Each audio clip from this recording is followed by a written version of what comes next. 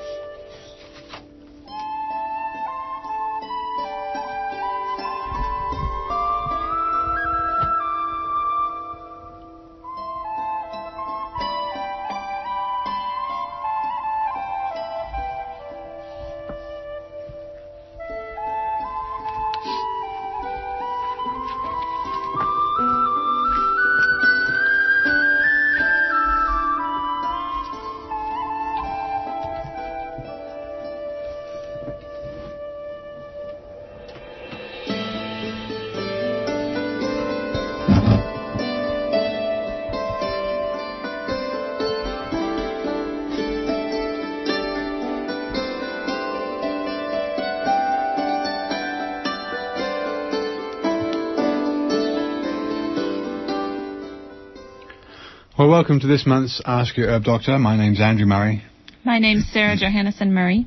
For those of you who perhaps have never listened to our shows, which run every third Friday of the month from 7 till 8 p.m, we're both licensed medical herbalists who trained in England and graduated there with a degree in herbal medicine. We run a clinic in Garberville where we consult with clients about a wide range of conditions and recommend herbal medicines and dietary advice.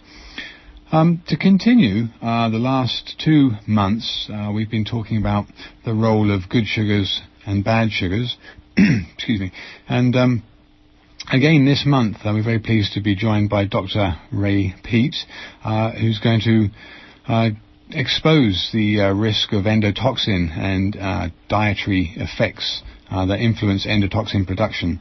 There's a lot of research now to show that endotoxin is associated with many inflammatory diseases that you wouldn't normally associate with food. So the adage, you are what you eat, is very true.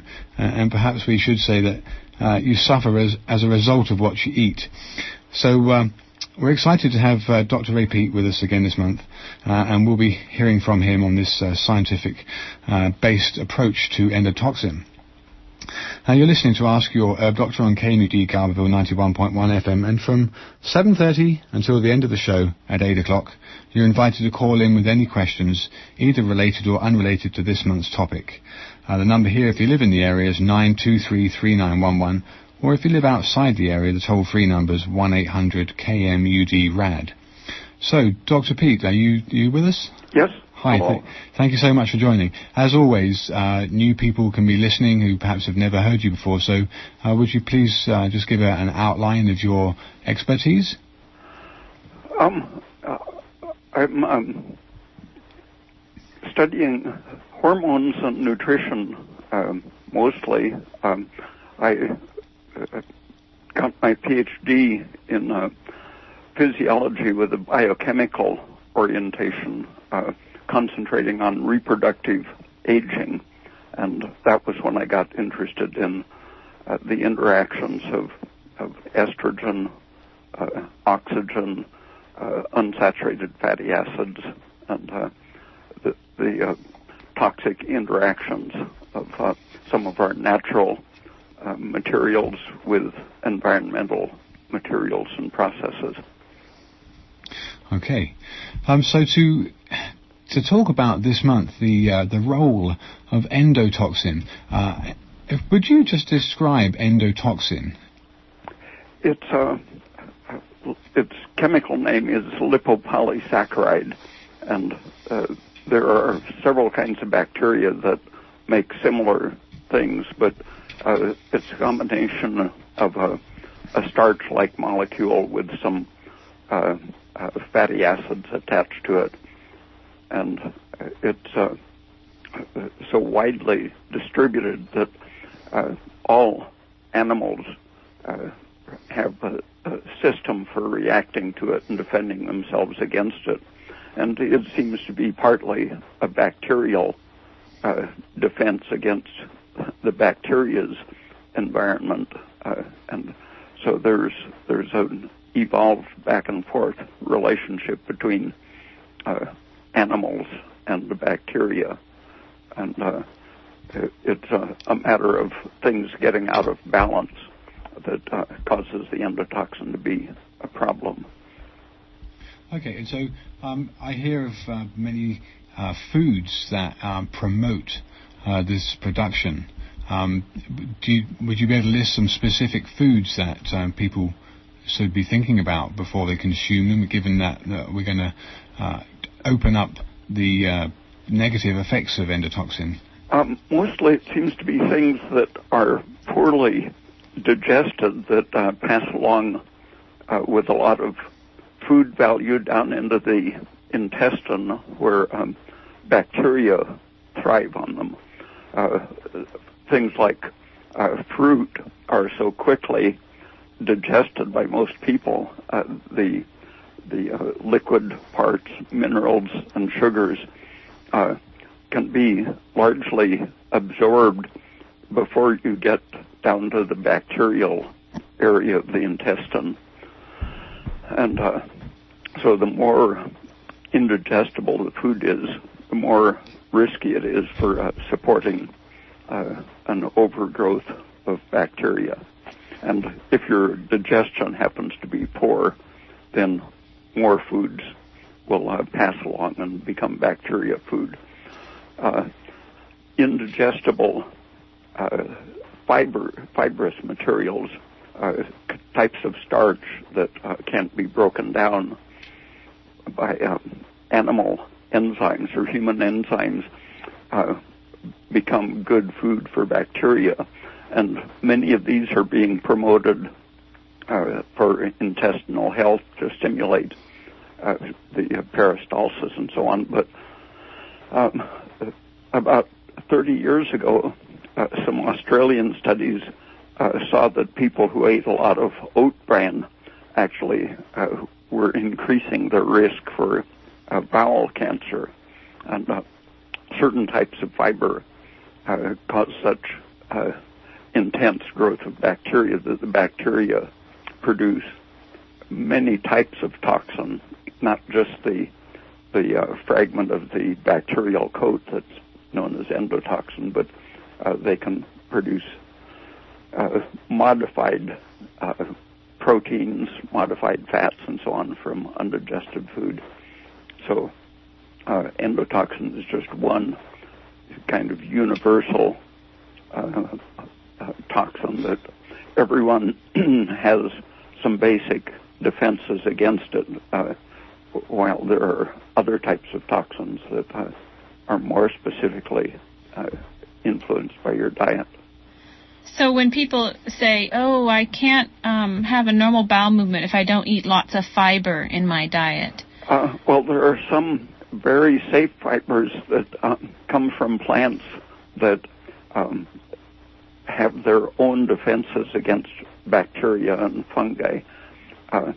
Raw carrots, for example, if you've noticed that many vegetables will spoil in the refrigerator while carrots still seem to be completely clean and unattacked by bacteria or molds. That's because there are chemicals that are defensive for those plants. When we eat them, they remain like antibiotics all the way through our intestines, so they are very hard for bacteria to grow on. And in that way, they also provide a good roughage that doesn't get broken down by bacteria. Yeah, and it can also bind some of the toxins produced by bacteria, so that rather than increasing the amount produced, it can actually bind it and carry it out, subtracting toxins. It's almost like the activated charcoal that's used for detoxifying ingested chemicals. The carrot's a natural way of doing that. And when people say, oh, if I eat a good green salad, then I have a wonderful bowel movement, is that because the bacteria are stimulating the peristalsis, because we don't have cellulose digesting enzymes, and it's actually relying on the bacteria to ferment and digest the cellulose? Yeah, some people get terribly constipated when they eat raw vegetables. Other people, it's enough irritation to stimulate the intestine. Their doctors for a long time have warned against using stimulant laxatives, but when they recommend eating vegetables, it's really primarily a stimulant action produced by irritating substances either in the vegetable itself or produced by the bacterial growth. If you've ever left a head of lettuce in a closed container at room temperature, you know how quickly lettuce can decompose. Compared to a carrot, lettuce is very good bacterial food, and so it can become very toxic if you happen to catch the wrong bacteria. And so the last couple months we've spent time talking about the different types of sugars, the good sugars versus the bad sugars. I don't really like to use that good and bad description, but you've been describing, Dr. Peat, the health benefits of an easily digested sugar, one that gets digested in the stomach and very high up in the intestinal tract, thereby not providing any food for bacteria further down. And these are mainly fruits and honey, soft, ripe, juicy fruits and honey, and even white sugar is pretty rapidly absorbed. And the lactose in milk is another good sugar. And lactose in milk. And those are all things that our human digestive tracts can absorb quickly and efficiently without having to rely on bacterial degradation. And versus they also have a defensive effect against the products of the bacteria, so that once you are poisoned by the endotoxin, the sugars protect by decreasing the inflammation reaction to them. So if you ate starches for dinner tonight, then tomorrow or tonight before bed, some good sugars will help protect against some of the endotoxin that could be produced by the bacteria that are digesting the starches. So those are what we call the bad sugars, and they come from more resistant to digestion. The starches are more resistant to digestion and include the breads, the pastas, the cakes, the cookies, the flours, the grains, the beans, rice, those types of food products that don't get immediately digested in the stomach and then can be digested further on down by the bacteria. Another kind of defensive food is the saturated fat. These are, if you think of soap and its antibacterial effect, the saturated fats are mildly antiseptic. And so if you eat butter with your potato, the starch is less likely to become a toxic material for the bacteria, because the butter saturated fats will suppress bacterial growth. So that means mashed potatoes with lots of milk and butter. can protect against eating these starches that are a little more resistant to digestion. And cooking them well, if you cook your starches really, really well, like weren't you saying, Dr. Peat, if you boil potatoes for 45 minutes to an hour? Yeah. That if they're softer, then they'll be digested more easily in your stomach. Mm-hmm. It's pretty basic when you think of it. You know, you think of grains, they're quite resistant to digestion, and then you think of a beautifully ripe papaya or mango, or right now we have nice soft persimmons in this part of the country. Those are pretty easily digested. How I was wondering, Dr. Peat, you don't actually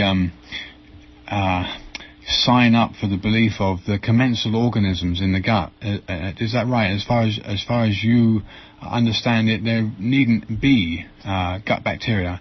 When we were studying it, this is such a doctrine, the commensal organism kind of theory. You know, everyone's got commensal gut bacteria, and you need them. But well, the experiments with germ-free animals, they do find they're actually healthier than the normal germ-infected animals, until if they grow up never exposed to bacteria, they seem very healthy, but then they've never developed their immune defenses, and so when they are exposed, they're extremely susceptible to infection. So if we're going to live in a world with germs, we might as well get used to them.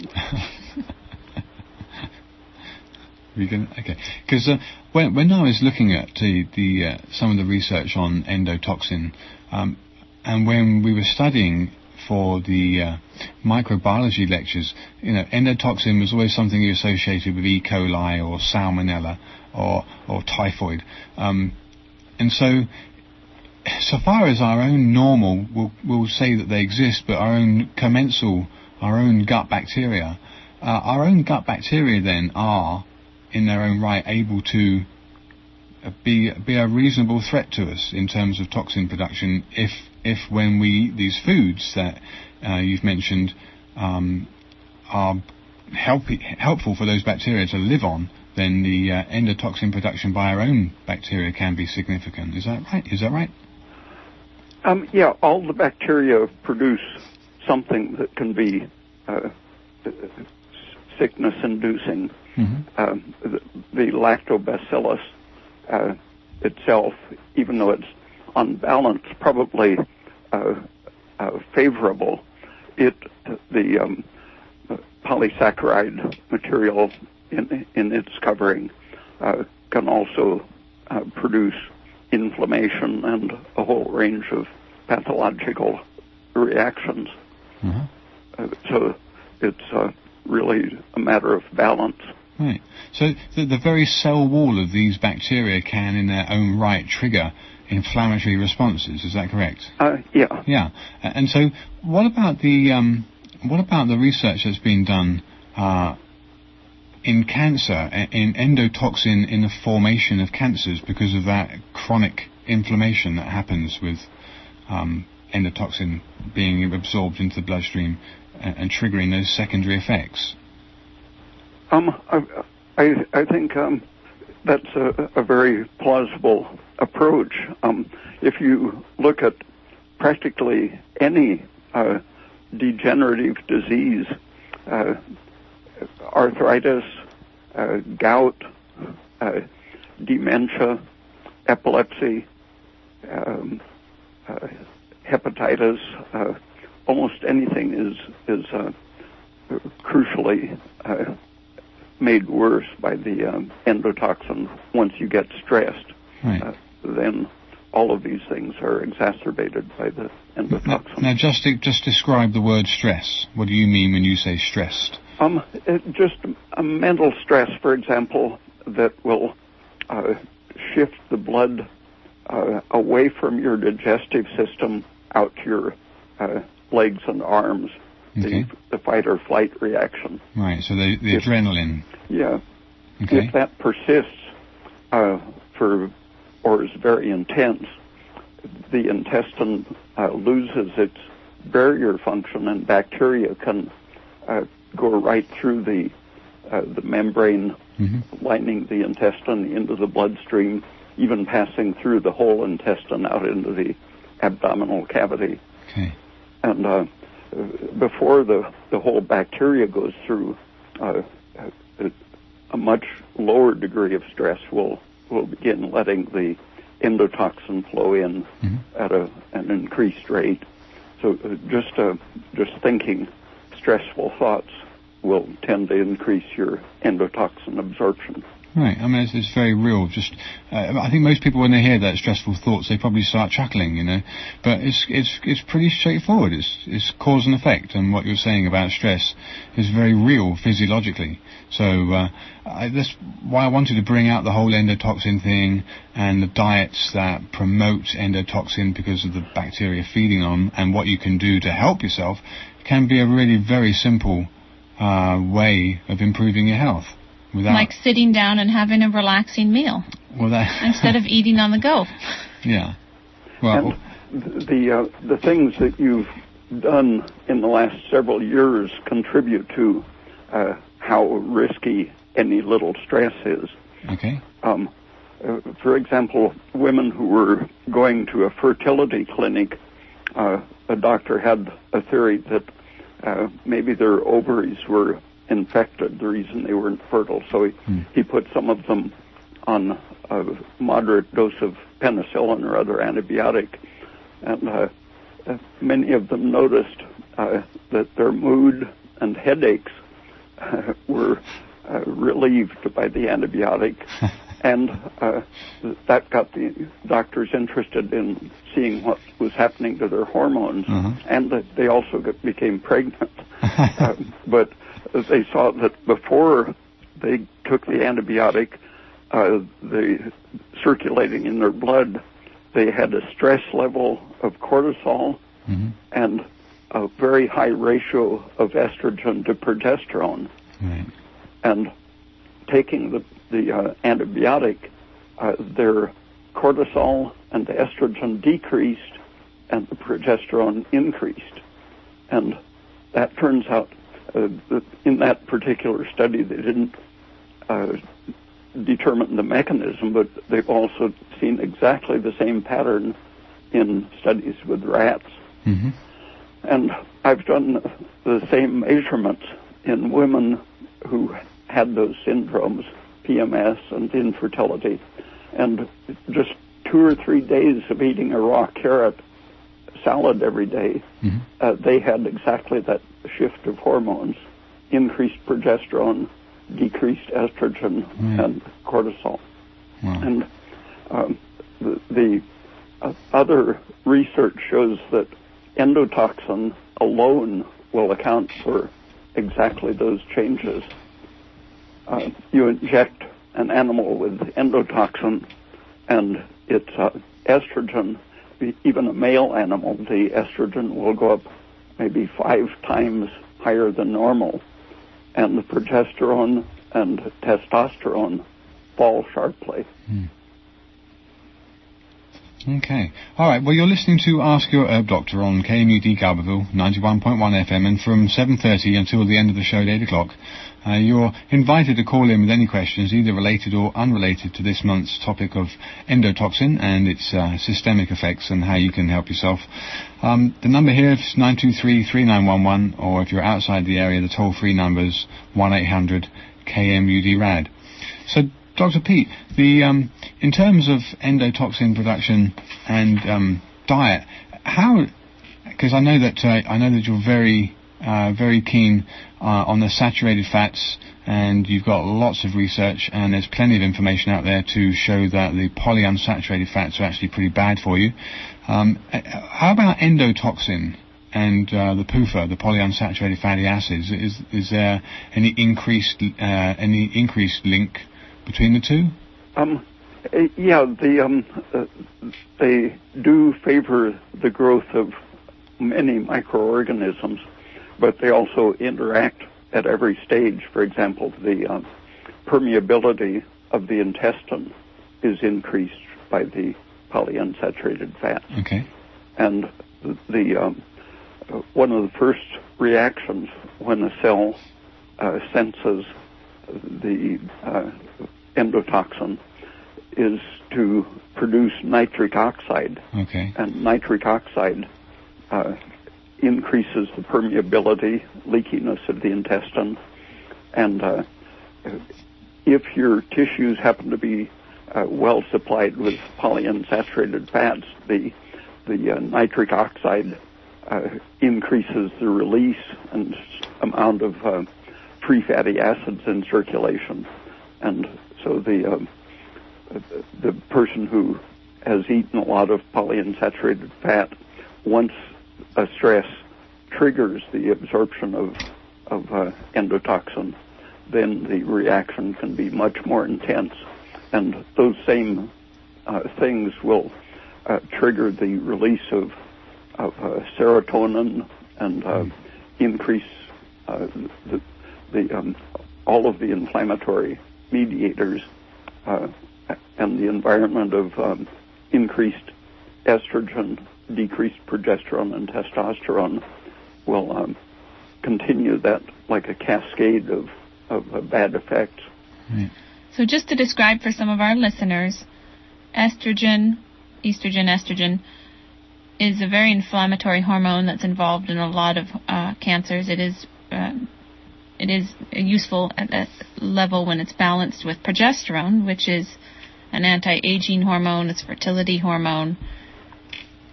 So if you want to look at it, the estrogen's the bad guy, progesterone's a good guy, and these bacteria tend to increase the estrogen in relation to the progesterone.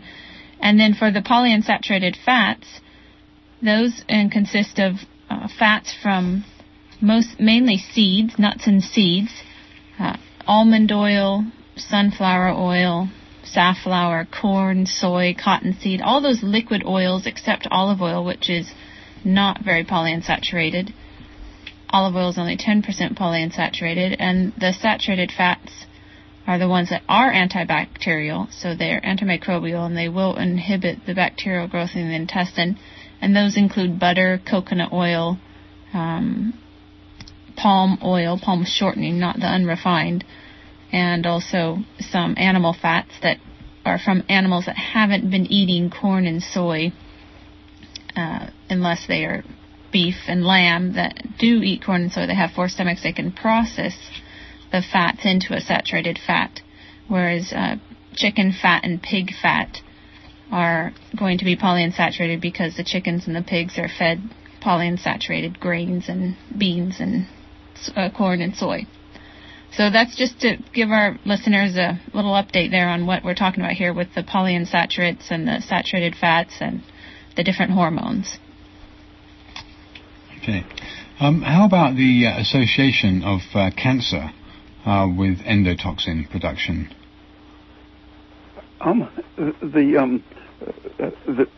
Every level you look at practically is a promoting effect. There are a few positive effects of endotoxin. Our long exposure to these toxins will build up certain defenses, but beyond that very basic kind of immunity, which includes things like HDL cholesterol, the lipoproteins are defenses against the endotoxins largely. So that's one of the defensive effects of high cholesterol. Okay. And the reactions beyond that very simple level of defense are all pro-inflammatory, tend to stimulate development of fibrosis as a sign of deteriorating tissue function, and fibrosis and atrophy make the tumor harder to get at and more autonomous. The atrophy effect is something that estrogen participates in many ways. The medical establishment has convinced the public that estrogen has some anabolic protective effects, especially for the bone, preventing osteoporosis. But the overall effect of the inflammation produced by endotoxin creates a systemic, age-like atrophy of all of the tissues. Osteoporosis, for example, is extremely sensitive to endotoxin. Endotoxin activates all of the factors that stop the bone replacement and accelerate its decomposition. And it's those atrophic processes that weaken the immune system's ability to remove a cancer once it starts. So atrophy and tumor formation are really very closely connected, and endotoxin is pushing on both of those in an unfavorable way. Yeah, pretty scary, huh? Okay, so there's, like I was wanting to bring out, the whole thing about your food, what you eat, and what you shouldn't eat, it really should be taken quite seriously, just because it's a very inexpensive way to stay healthy. There's no drugs involved, there's no treatment involved. You're your own doctor, and the more you take care of yourself in terms of what you put into your body, the better off you're going to be. So, just to recap the endotoxin gut bacteria and lipopolysaccharide side of the liberation from the bacteria, the starches, the offending substances. Sarah, do you want to cover the offending substances? Besides the starches, Dr. Peat, that I've already mentioned, the breads, the grains, beans, and flours, and starchy root crops. Besides those, what other foods will encourage the growth of bacteria that then could subsequently produce endotoxin? The so-called fibrous materials that a lot of them are being promoted as health foods. Lignans that are woody materials in many vegetables and grains. And like in flax seeds?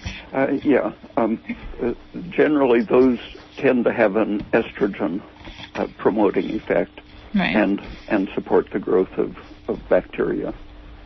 As well as have flax seeds also have PUFA, polyunsaturated fat, so those won't be inhibiting the growth of the bacteria like a saturated fat would be.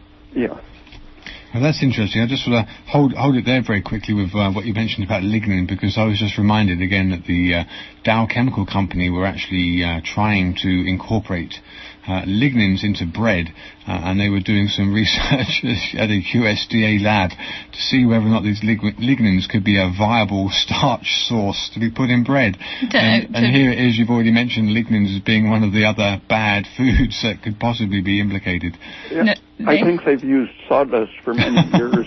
The cellulose is probably the safest fiber if it's a clean kind of cellulose. They were testing it. I'm friends with one of the scientists at the Food Safety Department of the USDA labs in Albany, and they were testing to see if they could boost the fiber content. And my friend said, if people are going to eat bread, why can't they just eat whole grain bread? Why do they have to add a sawdust into it?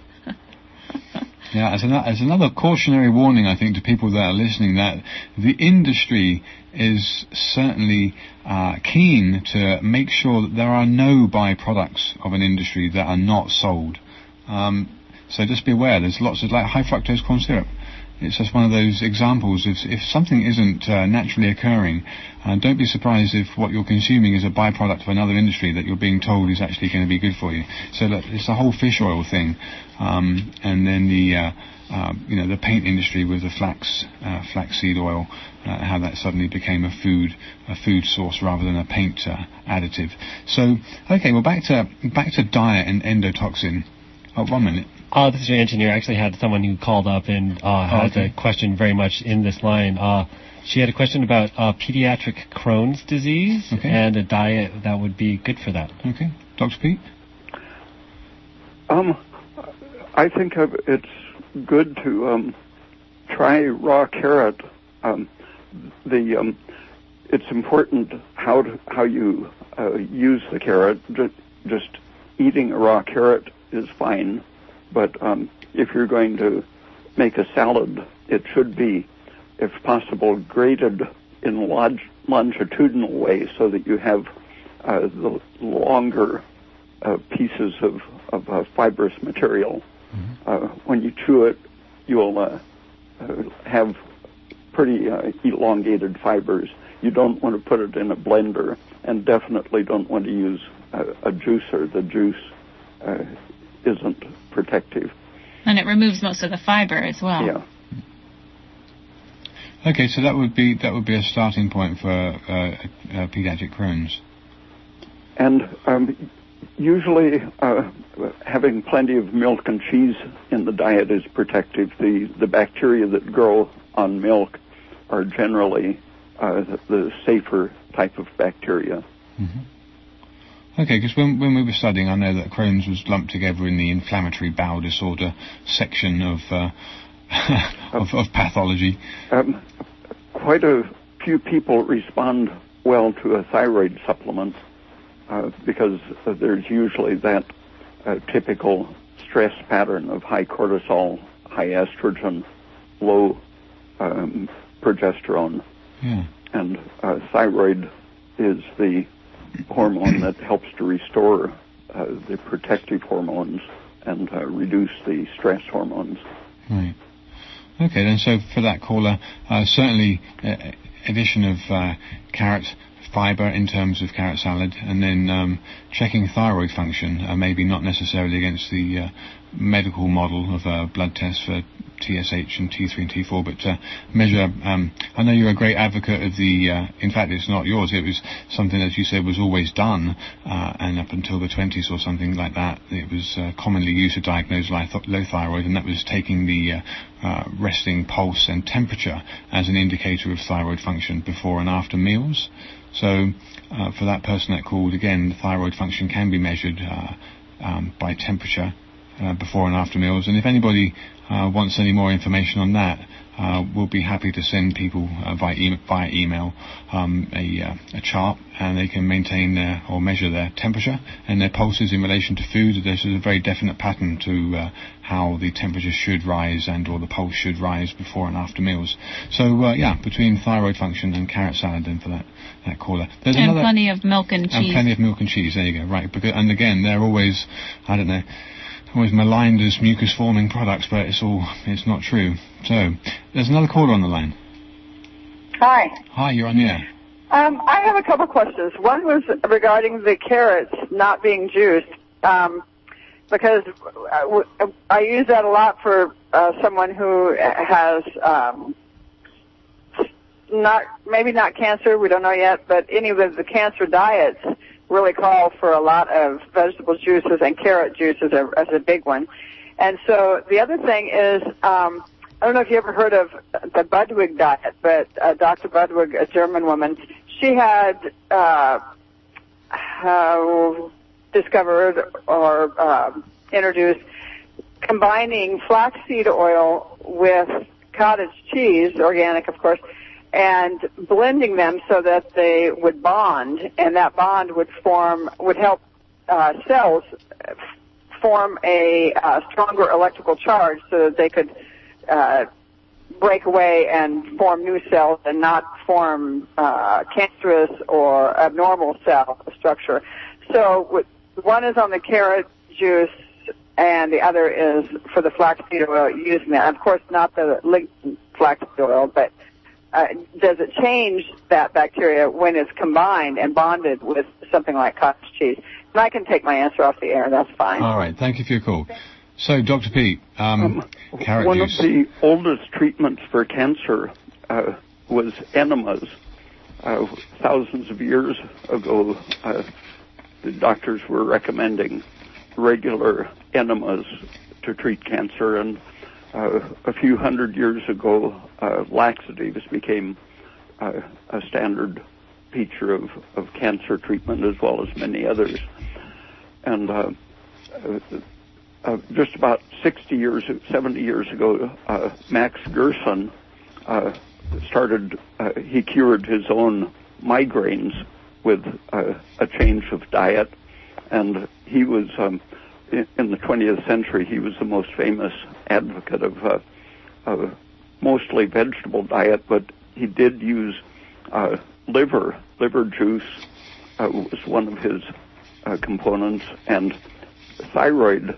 Typically, a good dose of thyroid was part of his program, and so it was a nutritionally rational program. But he twice in his book, in capital letters, said absolutely no oils, and his followers have changed the book, and I think they were influenced by Johanna Budwig and her flax oil and cottage cheese diet.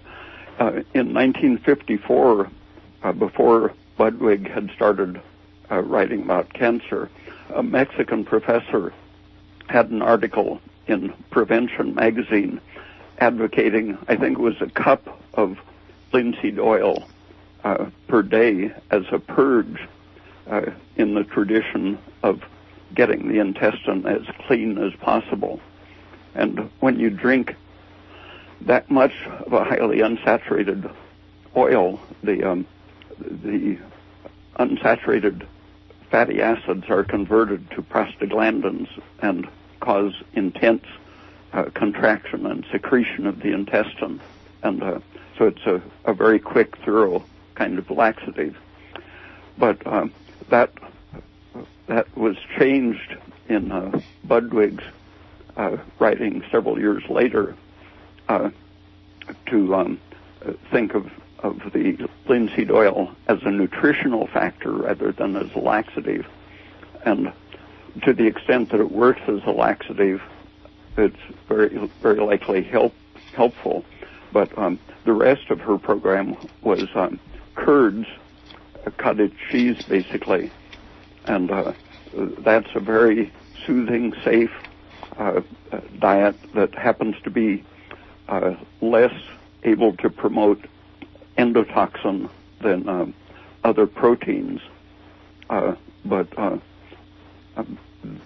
think there are reasons that the vegetables, when you juice them, you get lots of minerals that allow you to assimilate the sugars that are present in leafy and other vegetables. So the Gerson diet and the Budwig diet had some very rational factors. Basically keeping the intestine clean and keeping the thyroid function up, I think, were the most important. And Dr. Peat, with the carrot juice, can you explain to our listeners why the carrot juice in particular would be lowering your good hormones? And yeah, the carrot is so rich in carotene. When you eat it as a whole vegetable, raw, the fiber keeps you from absorbing almost all of the carotene passes through you. And when you juice, you get quite a bit of good sugar and minerals, but you also get a tremendous amount of carotene. And carotene works like unsaturated fats in blocking thyroid function and progesterone function. In the early years of treating thyroid patients, they noticed that infertile women often turned out to have a red spot in the ovary in place of the yellow spot, which is called the corpus luteum. And it was red because such a tremendous amount of carotene had accumulated in it. Wow. That instead of being yellow, it was a red spot. Wow. And that indicates both that the thyroid is unable to convert the cholesterol into progesterone, and that the vitamin A, which should be used in the conversion, is blocked by the keratin accumulating in the tissue. And it's the same with the adrenals. The excess keratin blocks adrenal steroid production. And if you eat a lot of cooked pumpkin and carrots, I know this time of year we're going to be having our pumpkin for Thanksgiving, but if you eat a lot of that all year round, you're going to be absorbing a lot of keratin, and that could be blocking your vitamin A receptors and causing these hormonal imbalances. If a person has a very vigorous thyroid function and plenty of vitamin B12, they can take care of a lot of keratin. But if you notice that the calluses on your hands and feet are starting to get orange tint to them, that means you've got too much keratin. Okay, all right. There is another caller on the line, so you're on the air? Hi, yes, is that me? Yes, you're on. Hi, I was wondering, I'm 50 and I'm going through menopause, and I'm having for about the last 5 months these horrific night sweats where I literally have to get up 3 or 4 times in the night and change my sheets and everything. And somebody recommended borage oil. And I wondered what your thoughts were about that, and if that is appropriate, and if so, in what way, how does that work? And also, if you could recommend if there's any dietary changes I should make. I'm actually vegetarian. I don't drink. I'm pretty healthy. Okay. All right. Well, so far as the your perspective on that lady's situation, Dr. Peat, would you like to discuss that? I know we've got some certain thoughts on it, but the highly unsaturated oils like borage have some short-range beneficial effects by blocking some of the immune inflammatory reactions, but that ends up as being an immunosuppressive process down the road, and in the long run, it will actually increase inflammatory and stress processes. And the quickest way to alleviate the night sweats and hot flushes is to increase your sugar intake and your protein intake. The sugar, one of the functions of the sugar is to lower the cortisol and adrenaline. And if your protein intake is too low, it should be 80 grams of good protein. And among vegetables, it happens that the potato protein is the only one that ranks up with the animal proteins, and it's even better than egg protein. Okay. But the milk, for example, and cheese and eggs and potato are the high quality proteins, and you should have around 80 grams of good protein per day.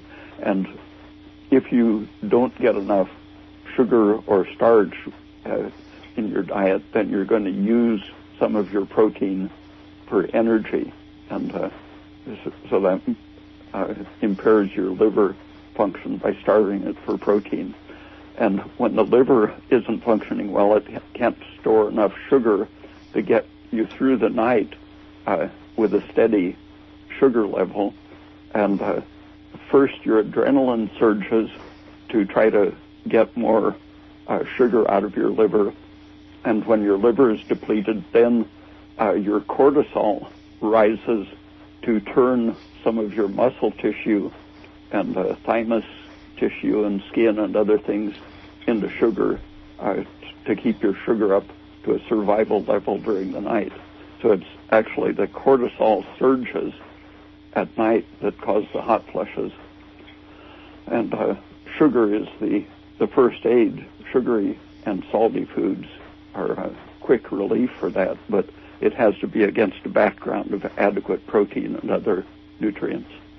I see. And just quickly, you said milk, cheese, eggs, and what was the other one for the protein? Potatoes. Potatoes, okay. And 8 ounces of potatoes contains about 8 grams of protein. It's very similar to milk on a weight basis in terms of quality. 8 ounces of milk contains 8 grams protein, too. So then borage oil actually isn't a good thing for me to take? No, one of the things it does is to inhibit your ability to digest and assimilate protein, and it also tends to inhibit your thyroid function, which makes your liver less able to get you through the night without sugar depletion. Oh, okay. And then one more quick question. Is agave a good sugar? Yeah, unless it's been overheated.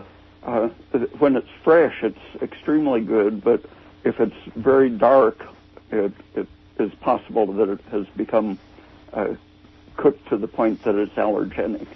It's a matter of how you react to it. I see. I think all of those agave nectars, they have to boil them down to some degree, so they are caramelizing the sugar. Even if they stay raw, they still have to concentrate them. It's not like honey that's just very, very sweet when raw. Mm-hmm. And so when you boil the sugars down and you don't filter out the caramelized portion, those are allergenic and carcinogenic. Wow. Okay, well, thank you so much. I appreciate it. Yeah, you're very welcome. Thank you for your call. Okay, I don't think there are any more callers on the line at the moment either. Okay, so Dr. Peat, in terms of the endotoxin production by the bacteria that we've been talking about that are feeding on bad foods and then the starches and those kind of grains and those kind of products, what's your view on increasing gut motility and decreasing the amount of time it takes from the food to leave the body as a means of reducing endotoxin production? Is that viable in your mind?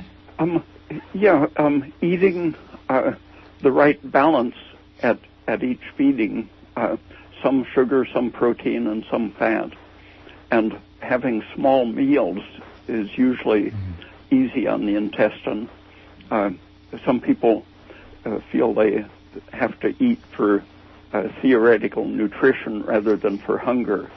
And if you force yourself to eat when you're not hungry, that can lead to stress and sluggishness of your intestine. Okay. Some other, I do want to mention some herbs. I know we're getting close to the top of the hour, but cascara is an herb that does decreases transit time, increases intestinal peristalsis, and is a laxative that if it's been aged properly, which research has shown that if it's sun-dried and then aged for 1 year, the anthraquinones, which are the compounds in the cascara, are safe and effective in not only decreasing transit time, but also as an antibacterial. And Dr. Peat, tell us about the structure of tetracycline and cascara. There's a series that starts actually with vitamin K. It's a quinone structure that has been studied from about 1910 on as an anti-cancer, antiviral, energy-promoting, respiration-improving, anti-inflammatory, anti-fibrotic substance. And for example, vitamin K is now used to strengthen bones, prevent osteoporosis, and prevent calcification of arteries. That's a basic vital function that does that tremendous range of functions. And the emodin in cascara is just one ring. It's a 3-ring substance, and the tetracycline is a 4-ring substance, but they're all quinones that are intensified by adding the extra ring. So from the vitamin K all the way up to tetracycline, it's a similar biological effect, which has this extreme, it sounds too good to be true, to be able to stimulate respiration, be anti-inflammatory, germicidal, anti-cancer, and so on. Well, so and just in case some of our listeners don't know what tetracycline is, it's a very broad spectrum old antibiotic that has now been mostly replaced by doxycycline. I've had plenty of arguments with doctors saying, please prescribe tetracycline to this client or that client, and not doxycycline, which is the new generation tetracycline, which isn't as safe as tetracycline. But nature has the very similar compound in cascara as well as in tababui, otherwise known as Paudarco. And that it's not only antibacterial, it's also anti-tumor, antifungal, antiviral, and antiparasitic. And both of those herbs can be used without having to make them into a tincture. They're readily water-soluble, or you can just use the cascara. The dose is so low you can just use a pinch of powder as needed. And the tababui makes quite a nice tea. And Dr. Peat, you were talking to me about a decoction, a boiled wine and tababui Paudarco compound. Can you tell me a little bit more about the doctor who used that? W.F. Koch was a Michigan chemistry professor who went into medicine, and he was at the University of Michigan at the time. Moses Gomberg discovered free radicals. He created a free radical it was 20 or 30 years before chemists would believe that such a thing existed. But Koch was there at the university and saw the stuff, understood its properties, and started thinking about what that kind of reaction would mean in the body. And he proposed that we have free radicals in the form of quinones in our mitochondria, handling energy with creating all of these functions: anti-inflammatory, antiviral, anti-tumor, and so on. And he created a whole range of substances, some more powerful than others, and began giving them to cancer patients and allergy patients and even infected cows. There was a study in California in which they cured various animal diseases with his so-called anti-cancer reagent. And the famous Albert St. Georgi, who got the Nobel Prize related to respiration and vitamin C research, he based practically his whole career on working out the meaning of Koch's work with the quinones, the vitamin K. Ubiquinone is the substance that came much later to be discovered in the mitochondria. The government twice tried to put Koch in jail, saying that it's inconceivable that people could have free radicals in their cells, and it would be toxic if they did. But then it turned out that exactly the type of chemical, the quinone, that Koch had postulated turned out to be the essence of how human life creates energy. Oh. Well, Dr. Peat, I'm sorry for cutting you short, and I know that people who are listening would love to hear more of what you have to offer. Sarah? But I know we're running out of time here, but I do want to mention some herbs, and also especially coming up to this time of the year with Thanksgiving and Christmas and so many people suffering from so many different infections. A lot of times it's the gut endotoxin from the bacteria that creates the flu-like symptoms and the sniffles and the colds that people get this time of year. So stock up on your raw carrot salad and some cascara bark powder. Tababui, like I mentioned, Paudarco, another good herb to use is echinacea. Also, golden seal, barberry, and Oregon grapefruit. Those also are antimicrobial if you come down with a nasty bug in your intestine. For people who'd like to hear more of Dr. Ray Peat or read his articles, please go to his website, www.raypeat.com. Lots of good information. Well, thank you so much for listening, and thank you for the callers. We really enjoy doing the show. We're so pleased to hear that people want to ask questions and are into it as well. So that's November. We'll see you in December, and the days are getting shorter. And thank you for your time. And good thank night. you. Thank you, Ray Peat, so much. Okay, thanks. Bye. Bye-bye.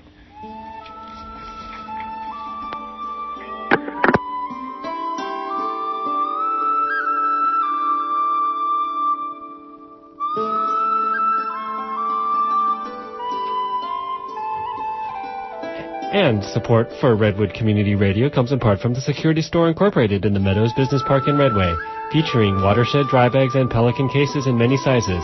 Both have lifetime warranties and have been tested over time in Humboldt County. The Security Store, solutions for your security needs, Monday through Friday, 9 to 5, 923-2363.